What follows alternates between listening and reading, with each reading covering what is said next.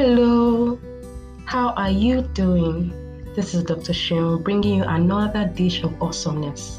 So get your heart ready and let's go. So today we'll be looking at an area I titled Checking Your Heart First. As we all know, the heart is the heart of every matter. So a few weeks ago, I was checking how far I had gone from the beginning of the year. As we know, we've gone past the first quarter and we're gradually seeping into the mid-year. I was checking my progress so far on both major and minor ones, and I really hope you're doing the same too.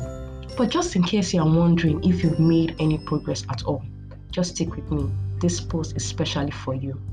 So at the beginning of the year, I had my plans well laid out and I was following through gradually. Even if I missed some deadlines, I found a way to make up for them. But all of a sudden, I started to feel inadequate, unable, and just constantly weighed down by all the things I planned to achieve, and I was still not meeting up, no matter how I tried. One of those days, I strolled into Instagram. Yeah, we all know Instagram, right? And just by simply scrolling and looking through all the fascinating images of different shades of successes, images fascinating enough to either drop a comment or hit the like button. However, I also realized that strolling through this space of social media was having a peek into the life I thought I desired wasn't exactly helping me.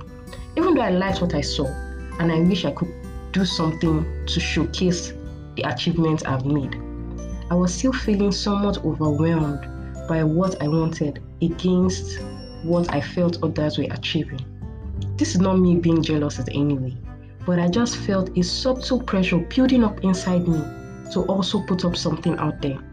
And in my current state, I really didn't have anything worthy to be showcased. At least that's what I thought.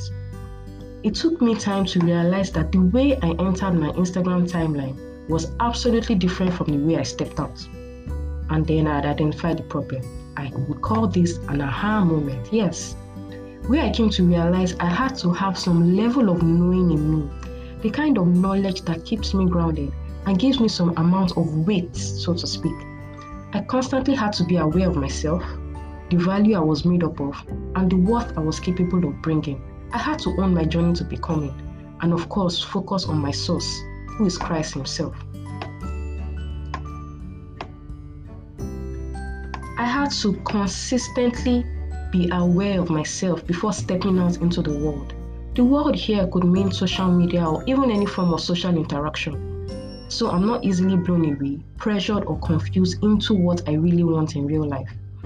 It serves as a way of keeping me in focus and on track on what I really want.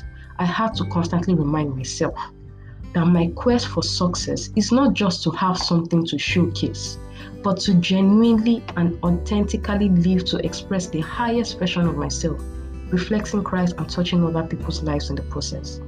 I felt like I constantly had to do a heart check on what I really wanted. Why did I want what I want? Was it for the prestige and the accolades? Was it for the money? Or to show the world, hey, look at me, I'm doing great?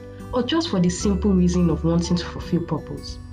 Our life's purposes are so much more than showing that we've arrived.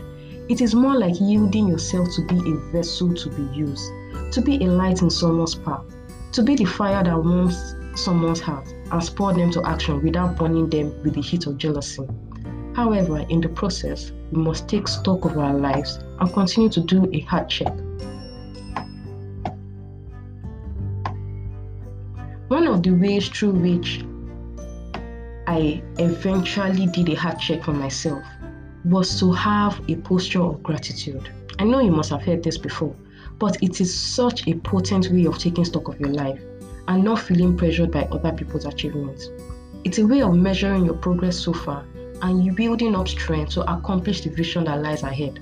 You must have a clear picture of what success means to you so that everyone's success is not putting you under undue pressure. And so I was so deliberate about this and I decided to open a gratitude journal. Yeah, I started to write every single thing I was grateful for. And for every single thing I had concerns about and I was praying concerning, the moment I caught peace and stillness about the situation, I transferred it into my gratitude journal. To me, this was a sign of absolute belief that this concern was a done deal. This act killed my fear, it strangulated my anxieties, and starved the negative pressure I felt. And on the other hand, it fueled my joy and made my vision clearer on the desired path I wanted to go in life. In other words, my decision to be grateful supplied joy in my heart and fueled my strength to act on my goals. So at each moment of my life, I reminded myself of the wealth of goodness of God in me, and at the same time focused with gratitude for what He's still about to do. For me, gratitude is my first pill against anxiety, worry, and uncertainty. It takes the pressure off my chest and makes me see the possibilities that lie ahead.